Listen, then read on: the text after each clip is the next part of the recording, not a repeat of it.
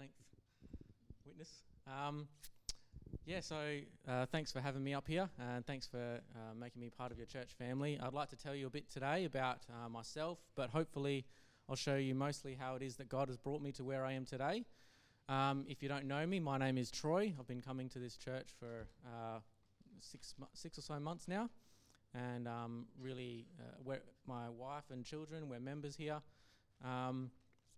And I just want to talk about how God's brought me to here today. The Bible says to be ready always to give a reason for the faith which you confidently hold. And I hope that by the end of this, you will see the measure of faith that God has granted to me so far. And so I'll tell you the story roughly in order and chronologically. I'll start somewhere near the beginning. I didn't really know it at the time, but I grew up in Geraldton, a town roughly 4 hours north of Perth. And when I was young, I was quite academic, excelling at most classes. So despite my keen interest in the hard sciences like physics and maths, I also had a fairly strong desire to explore and explain what I felt to be spiritual realities. This was partly fueled by a school prize, which was a book on Greek and Roman mythology. However, back in those days, we also had scripture in school, and my nana was a Catholic, and I pinched her Bible sometimes when staying over. But I treated it with about the same interest and respect as a dictionary, which was to say that for me it was filled with lots of interesting words. Later as a teenager, God sowed further seeds in my life. I had a couple of Christian friends, and through that, my larger group, we would all spend most Friday nights hanging out with a church youth group. So for most of us, it was just a safe and fun place to be.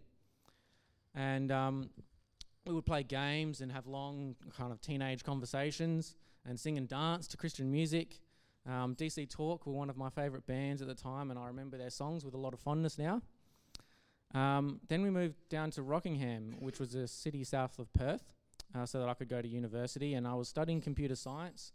And so for maybe 6 or 7 years between uni and work, I was really just living to please myself, engaged in whatever made me feel good. In reality, I was actually quite empty.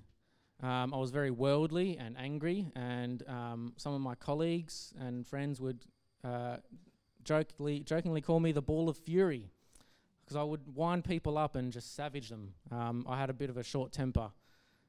So I was in reality very isolated from any real kind of love or fellowship. But in the words of one of my earlier pastors, but God. I was working at Stratco, where I currently still am, and a colleague had set me up with this girl in the admin department. And although she would take the credit herself, since apparently she told him to do it. Her name was Alison, and we dated a few times, and I was really smitten by her, but there were obvious differences. I think in many ways God was working for both our benefit. She was a Christian, and she clearly felt some guilt over dating me, since she would refuse to tell her parents about me. And this made me really angry. Eventually, however, she called it off, and I guess this kind of shook me up a bit. What could she think was more important than romance and young love? She felt that she was letting God down, and I couldn't understand why this God, if there was a God, why would he care what she or I did? So because I'm so charming, we eventually got back together, but there was this niggling God thing. She gave me her old Bible and asked me to read 1 John. So instead, I started reading Romans.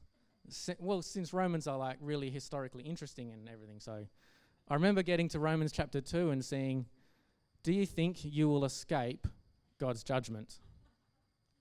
And it kind of shocked me. It still does a bit, because it's actually addressed to the Christian. But then she invited me to church, and so I got in my Skyline, my really cool young man's car, and drove down there and got a bit of a shock walking into a Chinese service. Wrong church. So that was pretty awkward. But I was determined to see what all the fuss was about. So I tried again the next week, and when I arrived, I sat down next to Ali. And God ignited in me something that just wouldn't go away. Between dating Ali, I was going to church on Sundays and to a young adults Bible study group and hanging out with Ali's friends, having Christian conversations. And the young adults Bible study group was pretty formative. It was the years of the peak Mark Driscoll influence, And he was really good at getting through to young people, and his aggressive style resonated with me. And, you know, Jesus was not to be trifled with. He claimed to be God, so he was either a liar or a lunatic, or he was Lord.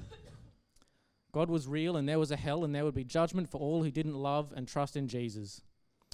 So there I also started to learn that the Christian faith is a logical, sensible, and credible faith. That the historicity of the resurrection especially was really the crux of a set of truth claims that could no longer be ignored. So a particular evening I remember fairly well, one of the pastors at the church running the Yabs sat down with us to teach us a little about how sermons are made. He was teaching us some basic ideas about how a biblical text is analysed and broken down and put back together, and how we can get meaning out of that. We were sitting around at a table, and he was asking every person to introduce themselves. Pretty normal. But when it got to me, he asked something that he had not asked of anybody else. He said, "Are you a Christian?" How could I not identify with Christ? "Yes, I am," apparently was my answer. And that was a bit of a shock for Ali.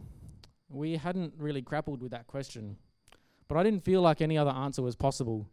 I wanted to follow Christ, to know more and more and more until I could burst. And it's a question that still applies to us all. Do you belong to Christ? And I pray that we can all know that this is our only comfort in life and death. So I see that God was working quietly in my heart, so quietly that I didn't even really know it until it snuck up on me like that. So Ali's home church was a real blessing to us both, and in later years, many friends and I would comment on how we'd never seen a church that was so blessed. They loved God and the scriptures, and they were taught, and they were lived out. So later, I received some good news. Ali had said yes to marry me. And if you've been coming to the Introducing God, into the Christianity Explored, you'll get that. Ali had said yes to marry me, and so we were soon off to Mandurah to start a new life together, and this meant finding a new church. And this was hard for us, for Ali especially, leaving the church she'd been at for a whole life. And for me, the church would have been instrumental in shaping my faith. Many of you may know that trying to find a new spiritual home can be draining and a dangerous experience. But God brought us through into a church that we would call home for the next 7 years. Here, God began to teach me that Christians really are a varied bunch. We have strong convictions because we love God. We respect his word so much, and we desperately want to be faithful to that. There are differences that Christians can have that are hard to reconcile. And for me, that was a pretty big shock because our previous church had been fairly uniform in belief. So here we had some tough times, had some church conflicts, had some different ministers, and they were all great in different ways. And over the years, I became increasingly aware that we need to be gracious in dealing with one another's opinions and convictions.